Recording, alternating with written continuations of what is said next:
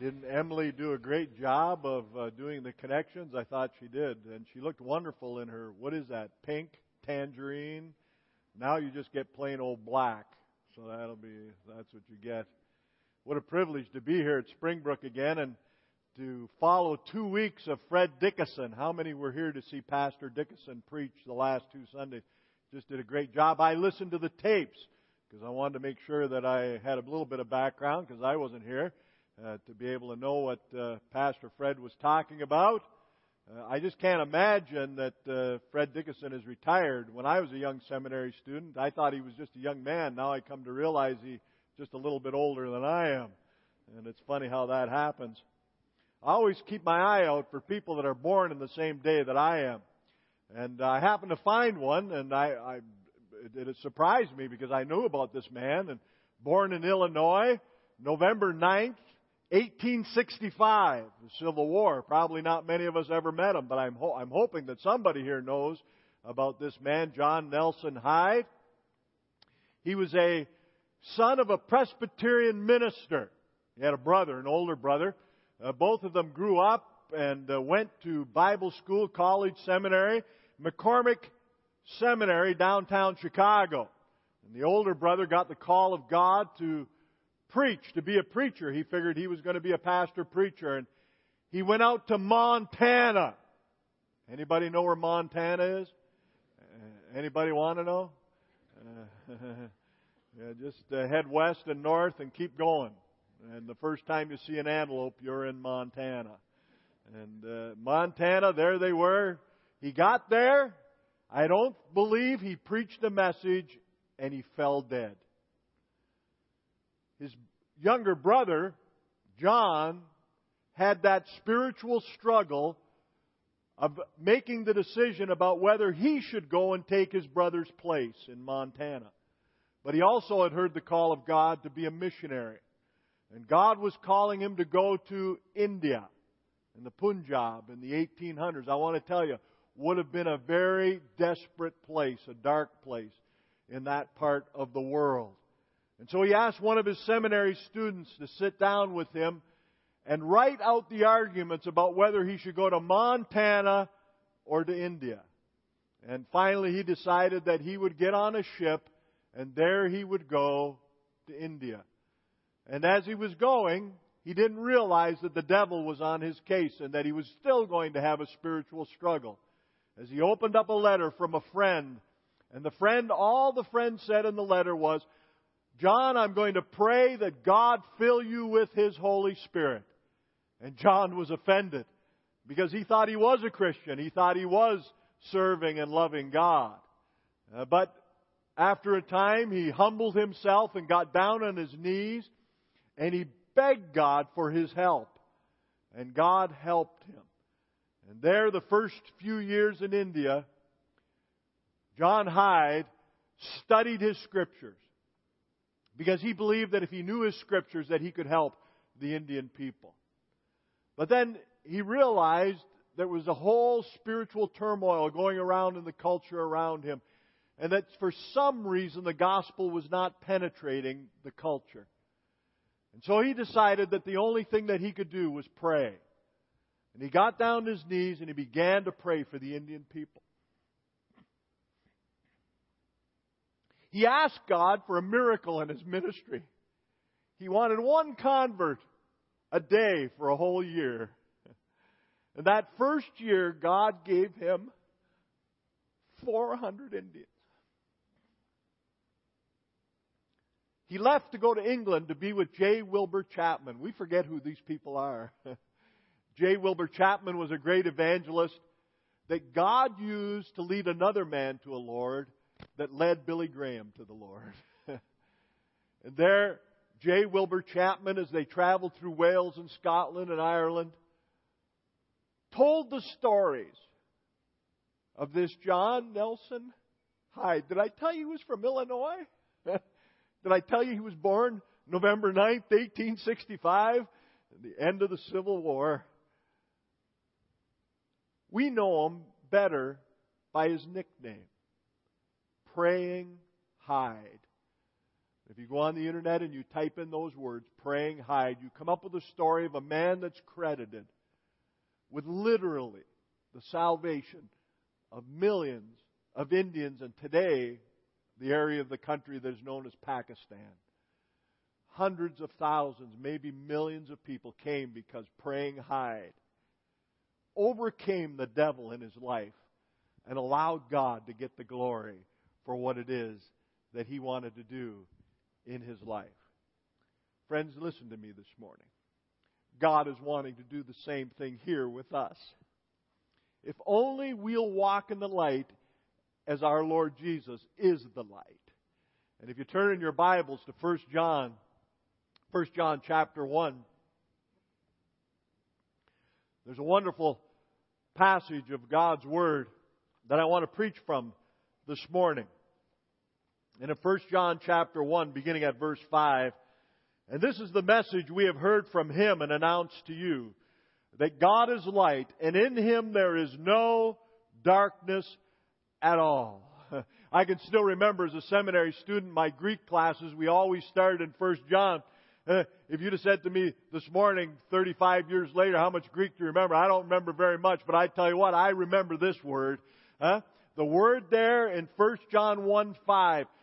It's a funny little word. It's the word skotia. And the Bible says that our God is light. Oh yeah, we hear all about our God being love, and He is love. Somebody say amen. Yeah, our God is love. But the Bible here this morning tells us that our God is light. But it goes on and it adds that little Greek word, that word skotia, and in Him there is no darkness at all. Not one little bit of darkness. Our God is a God of light. He is the awesome, great God of heaven. He is the one in which there is no darkness at all. That's what John is saying here. And you and I need to take comfort in the fact, because there's two issues with the issues of light. One is intellectual. It has to do with truth. And the truth is our God is light. There is no darkness in Him.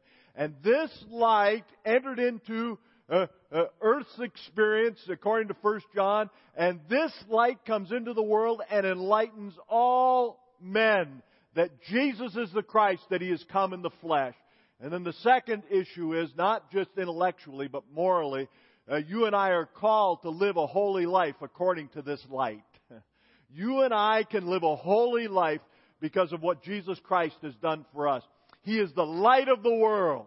And when He came into this world, the darkness disappeared and there was just light. And John writes and he says, this is the message we have heard from Him and announced to you, that God is light, and in Him there is no darkness at all. If we say that we have fellowship with Him and yet walk in the darkness, we lie and do not practice the truth. Isaiah says, woe to those who call light darkness and darkness light. Woe to those who call evil good and good evil. We're living in a strange time, brothers and sisters. I'm telling you what, people are taking God's Word and they're twisting it and turning it and perverting it. And friends, the Bible says, woe to those that do that. And John tells us this morning, walk in the light as Jesus is the light. Don't let there be any darkness. But if we walk in the light as He Himself is in the light, we have fellowship with one another. And the blood of Jesus, His Son, cleanses us from all sin. If we say that we have no sin, we are deceiving ourselves, and the truth is not in us. If we confess our sins, He is faithful and righteous to forgive us our sins and to cleanse us from all unrighteousness. And if we say that we have not sinned, we make Him a liar, and His word is not in us. Lord, we thank You for this morning. We thank You that You are here with us. We pray, Lord God, that You might lead us this morning by Your Holy Spirit. Encourage us. Challenge us to be the people of God here at Springbrook this morning. We love You, Lord Jesus, and we pray that You might receive all the honor and the praise and the glory that is due Your name, for we pray it in His name, for His glory. Amen. For though we walk in the flesh, we do not war according to the flesh. For the weapons of our warfare are not the flesh, but divinely powerful for the destruction of fortresses. That's what Paul says to the Corinthians, that you and I do not war against flesh and blood, but we are in a spiritual warfare, and God has given us the ability to be able to represent Him in a victorious way. Praying Hyde, he went to England and Scotland and Ireland. He had this great ministry, and he fell down sick. And they wondered what was wrong with him, and he had to come home to Chicago. And here at home in Chicago, when the doctors examined him, they couldn't believe what they saw, that his heart had moved from the left side and moved over to the right side of his body. He had prayed so fervently for the Indian people that it broke his heart, and that his heart moved in his body, literally, physically. And there, as they examined him, they realized that he had a brain tumor. And there, here in Chicago, right here, he died. At the age of 46, he died. He laid down his life for the cause of the gospel. The last words that he said was, "Shout the victory of Jesus Christ." That we can have the victory in what Jesus has done for us in dying on the cross of Calvary. I remember as a young man, my wife and I, Linda, I was saved in 1971, a Roman Catholic, and the Baptist preacher led me to the Lord in premarital counseling. He said, "Lou, you know all about Jesus up here." He said, "You need to know Jesus here." And I had an 18.5-inch problem. I was taller in those days. It's about 18 inches now. And then I prayed to receive Jesus that night on the way home. And then in 1977, we sat in a restaurant. I was a firefighter in Waterloo, Ontario, and I said to my wife, "Sweetheart, I want to try to be a Royal Canadian Mounted Policeman." I was 27 years old. It was the last year I was eligible to be a mounted policeman. And Linda, being very generous and knowing I'd be away from her for 6 months in Regina, Saskatchewan in training, said, "Yeah, go ahead, go." She was tired of being around me.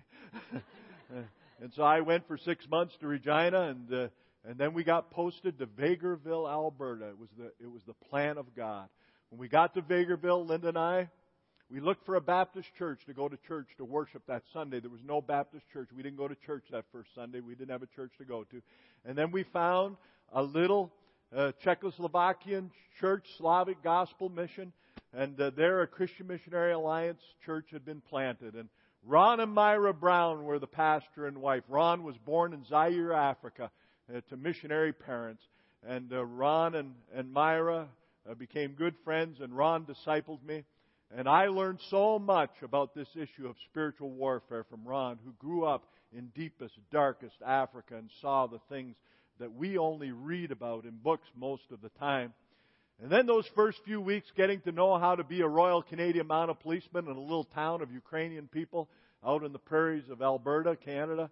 And then one morning I got the phone call from Sergeant Frank Farley. "Lou, get in here right away." And so I jumped in my car and I went down to the detachment, and there was Frank Farley. He was in a mess. He was running from this place to that place. He said, "Lou, I don't know what I just saw." He said, "Can you explain it? Something has gone wrong." He didn't have any category to put this in. I said, "What's wrong?" He said, "We got 40 men in the cells that were only supposed to hold about 12. And we went back, and sure enough, there were 40 men arrested that night. And one man in the drunk tank. And the drunk tank was an empty room that had the floor and the walls, and that was all. When you had a really prisoner, you threw him in there, and if he was really bad, you put a hose in and you hosed him down. I used to like that part. And the sergeant was called in because he was busy, and he let everybody go. He was all alone. It was quiet.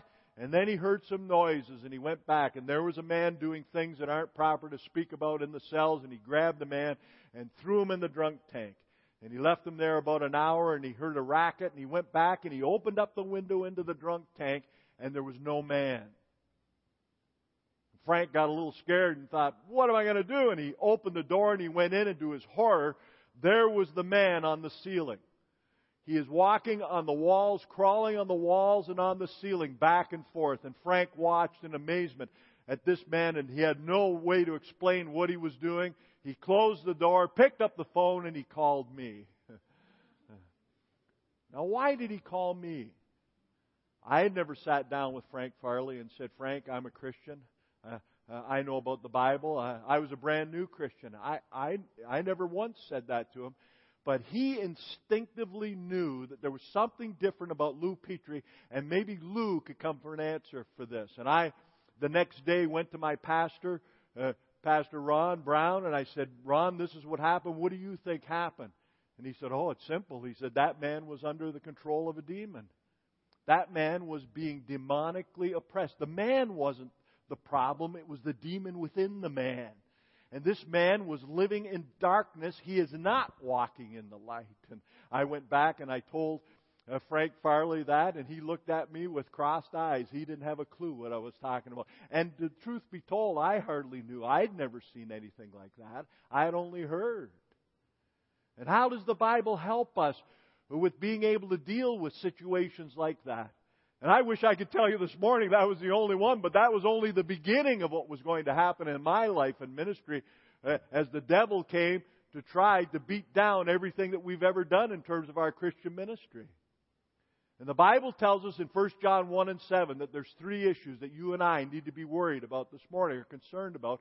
And we need to evaluate, allow the Holy Spirit to evaluate in your life and in my life, are these three things happening in my life and ministry? And the first one is this, the issue of confession.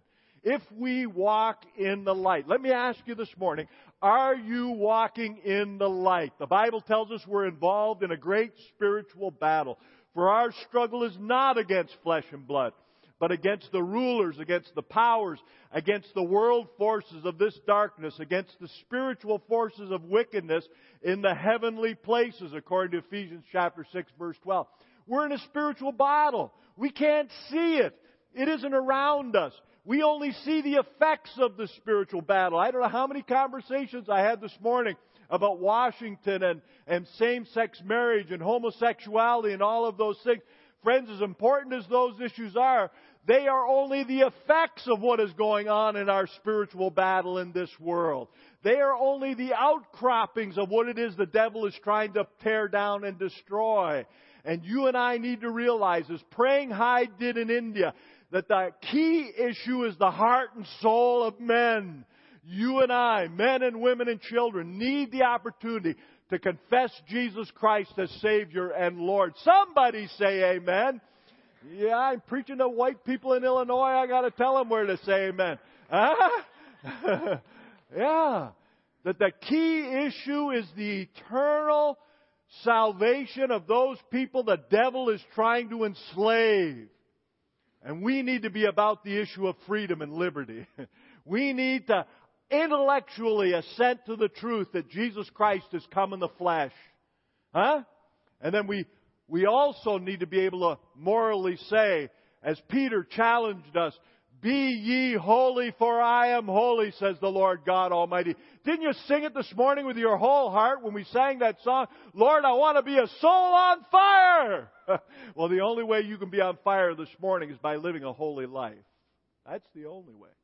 And to be able to know that Jesus Christ is living and reigning in your heart. And to have Him do that this morning. Confession. That's the issue of confession. Our walk with the Lord is imperative. Our lives need to be a constant confession of our relationship with Christ. That's why the sergeant called me. Even though I had never verbally said anything to him about my Christian faith, he saw it in the things that I did and how I did them. He understood that I was a follower of the Christ. And brothers and sisters, whether we know it or not, the kids that go to our schools and work with us in our cubicles, they see us, they understand what it is that overflows out of our hearts and out of our mouths and out of our lives. And that Jesus Christ is Lord to the glory of the Father. They can sense it.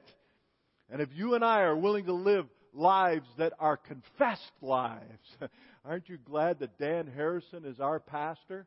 I tell you what, I've been here 16 years. We sold our house this week. Oh, we're not leaving yet. You can't get rid of me yet. Some of you owe me money.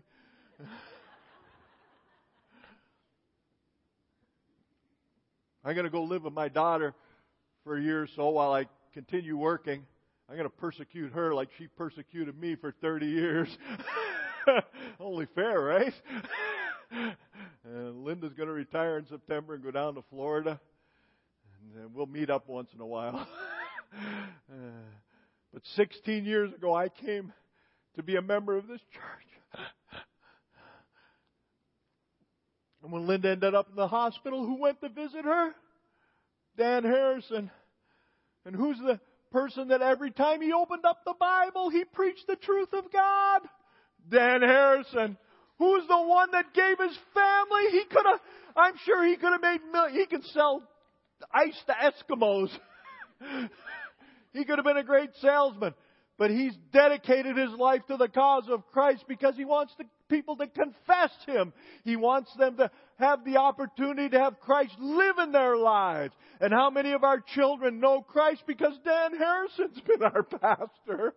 And I tell you what, this is a confessing church. We believe the truth of God's Word.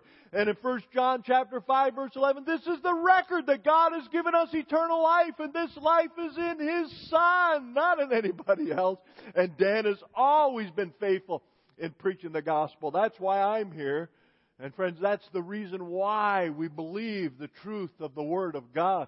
And then the second thing, who's lived a more circumspect life than Dan Harrison? And I'm not saying it because he's not even here. He can't get a big head. He's done it not for us. He's done it for the glory of God. He's not done it for himself. He's done it so that we might have an example of what it means to live a Christ life that makes a difference in people's lives. The issue of confession.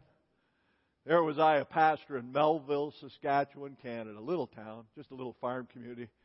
And I tried to have a confessing church, and I remember the time that Mrs. Wilk came to me and said, Pastor Lou, what do you want me to do? She lived about 50 or 60 miles from the church, and in those days, the churches were, or the houses, farms were far apart, and we didn't have, in Canada, houses every quarter section or every section. It was miles before you'd come to another farm.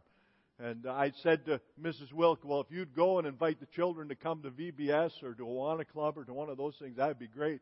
And she'd go, and I remember the time she brought 3 little kids from the farm way out in the wilderness, and they'd come to church. They came for a long time, and then all of a sudden they weren't there anymore. And I said to Mrs. Wilk, why aren't they coming anymore? And so she went and knocked on the door, and Mama came to the door, and she said, the kids won't come to that church anymore. And Mrs. Wilk said, well, why not? She said, well, because the man that gets behind the desk every Sunday, he just gets up there and swears, Jesus this, Jesus that, and Jesus Christ this, and Jesus Christ that. And I looked at her, and I had the biggest smile on my face because I thought to myself, if that's what we are called to be persecuted for, I'll sign up for that any old day. But then I thought about the 3 little kids that are robbed of the opportunity to know who Jesus really is. Did you see the kids on the VBS? Now, I was a pastor of 3 churches. When VBS would come along, I'd get out of town. I always thought it was something demonic about that, having all those kids running around again. But friends, listen to me. If we don't do our ministry for the children of our community and for our church, then what good are we? What good are we? If they don't have the opportunity to confess Jesus, to know that He's come in the flesh, that He is the one that is willing to lay down His life for the cause of reaching men, women, and children for Jesus. And when that happens, I tell you what, it changes a community. It can change the whole world. As Hyde found out in India, it made a difference in the Punjab that to this day people come to know Christ because they know a praying Hyde. And then the second thing is this, not just the confession, but there's also the contact. And you know the Bible verses. Therefore I tell you that no one who is speaking by the Spirit of God says, Jesus be cursed, and no one can say Jesus is Lord except by the Holy Spirit. And then Romans 10:9, that if you confess with your mouth Jesus is Lord and believe in your heart that God raised Him from the dead, you will be saved. And then the second point is the contact. It says it right here. But if we walk in the light as He Himself is in the light, we have fellowship with one another. There is John telling his churches, because he was a regional pastor of churches, that you need to have contact with God. You need to be in fellowship with God and His people. He says it right in the first verses. Take a look. What we, from the beginning, what we have heard, what we have seen with our eyes, what we beheld in our hands handled concerning the word of life.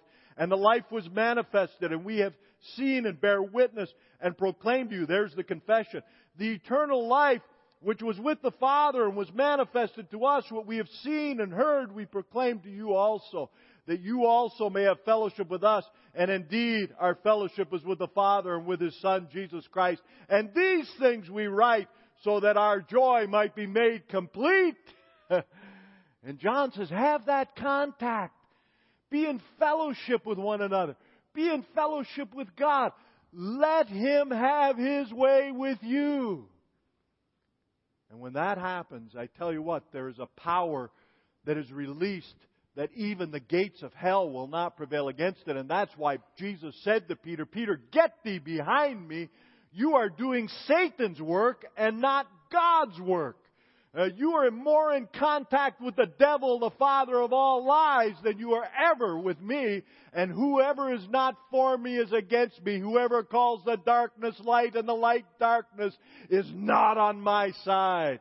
And brothers and sisters, we need to be on the side of God, don't we? And to be able to stand up for the things that are right and to do the things that are a blessing to God and are in keeping with the truth of who He is, and living holy lives separated unto Him as the God of all truth. I haven't told this story very much because in some ways it's not the best story to tell, but I tell you the truth. There are things that happen in our world that we go by every day, and we look at people and look into their eyes, into their hearts, but we don't see the reality of the issues that are going on, the tensions and the struggles, the spiritual warfare. There I was going out to Sioux Falls, South Dakota. I've been there hundreds of times.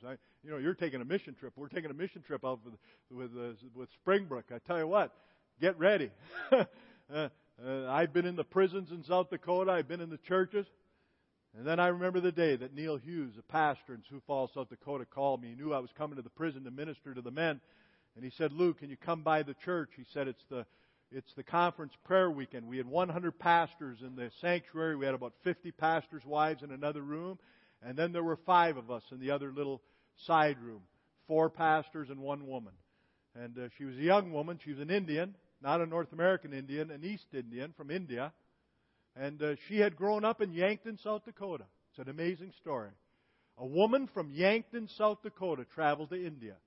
And while she was in India, she saw this little baby given over to Satan worshipers to be sacrificed to Satan. They were going to take the little baby's life.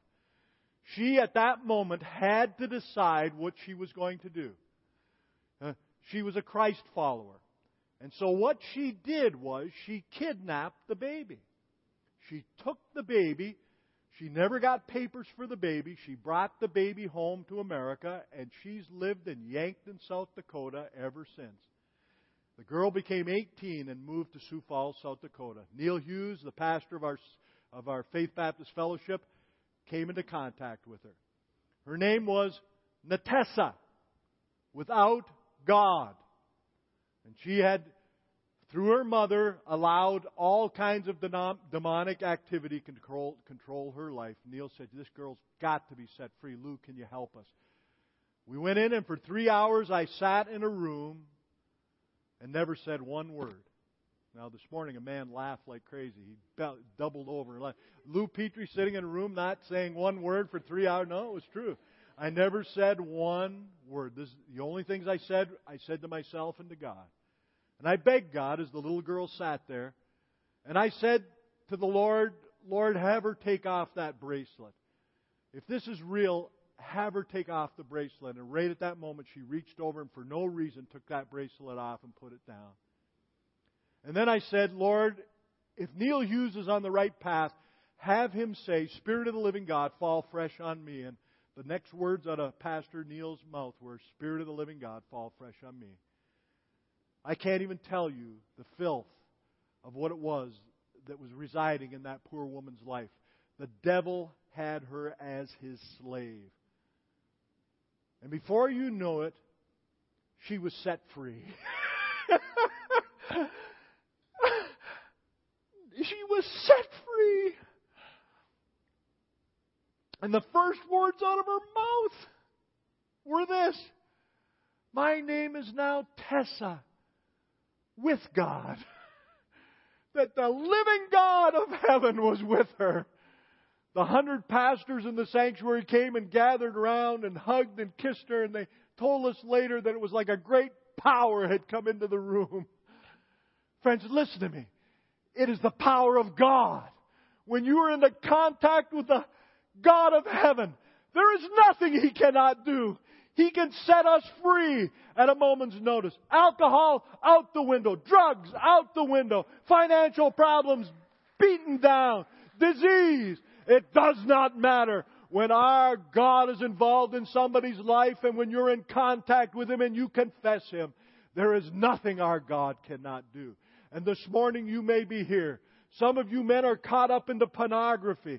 Brothers, listen to me. He can set you free.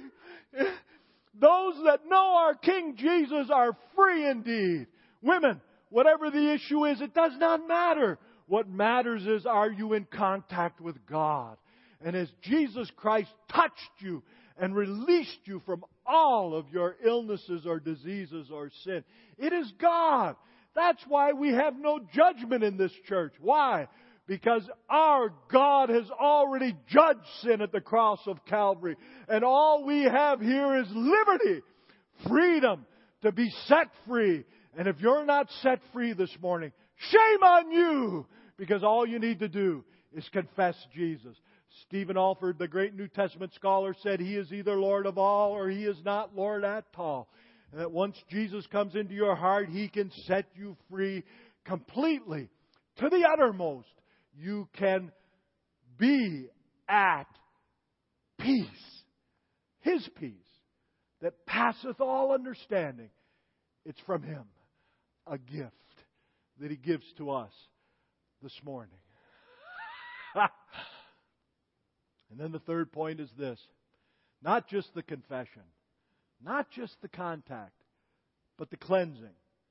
There's only one ground upon which the person who is demonized can be set free.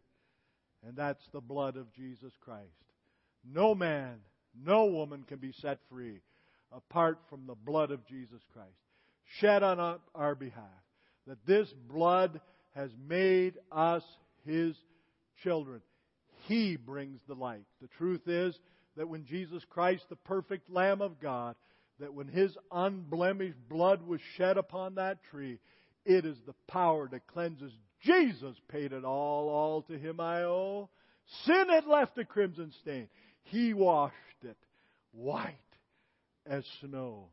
How much more then will the blood of Christ, who through the eternal Spirit offered Himself unblemished to God, cleanse our consciences from acts that lead to death, so that we may serve the living God.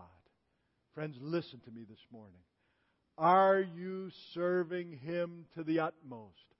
Are you serving Him in a way that would bring Him great glory? Changes in your family, changes in your community, changes in the church. That's all God is looking for from you this morning, that we might serve Him with complete and open hearts this morning. I didn't know it was going to be so emotional, but this moving drives me crazy. Cleaning out the house, my wife, she doesn't keep nothing. She's throwing away my best stuff. And already I lost my stuff. Maybe I shouldn't blame her. Maybe it's me.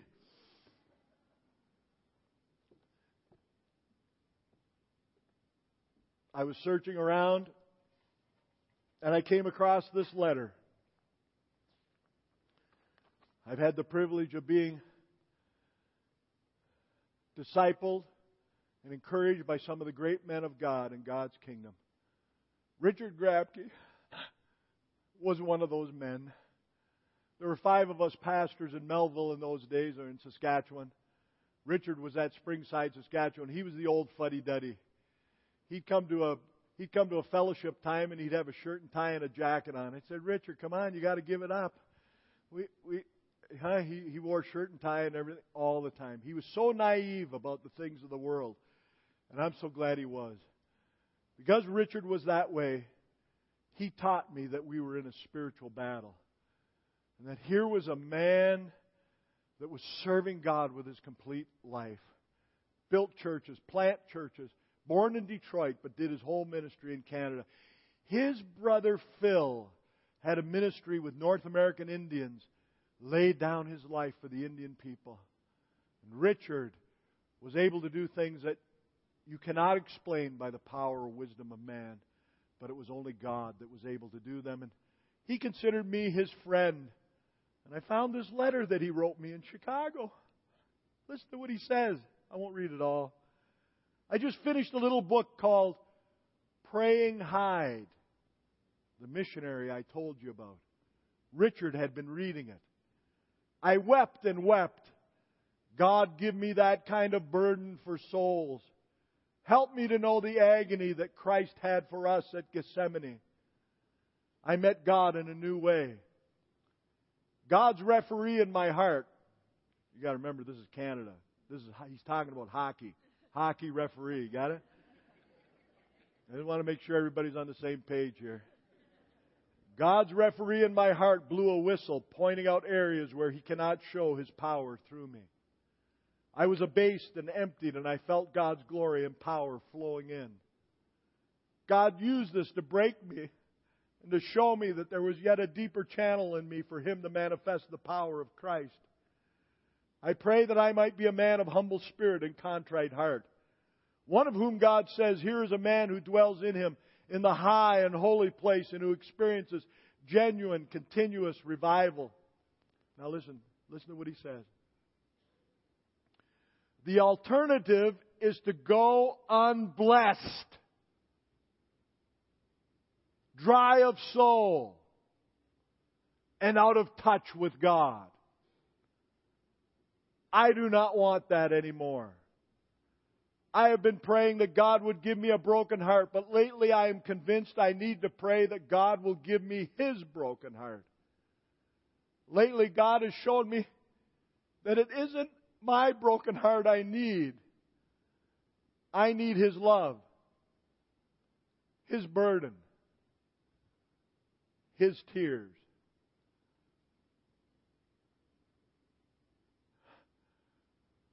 Friends, look at me this morning. What is it that you need? I need the heart of God. I need the heart of God. The only person that can give that to me is Jesus. To confess Him.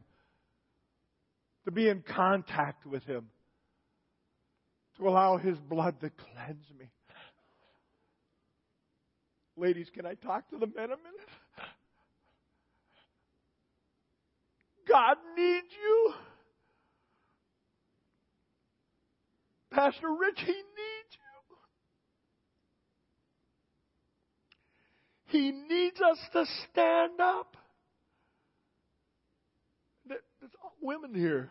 Should be talking to the women, right? Mostly women.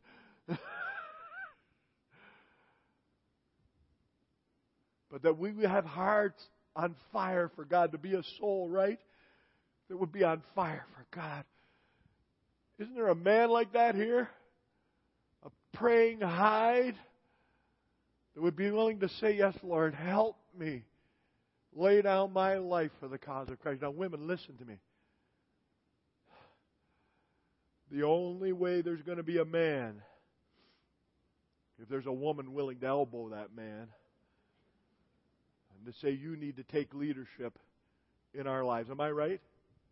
Am I right? I am right. I've been pastoring a long time. Hear me now, church.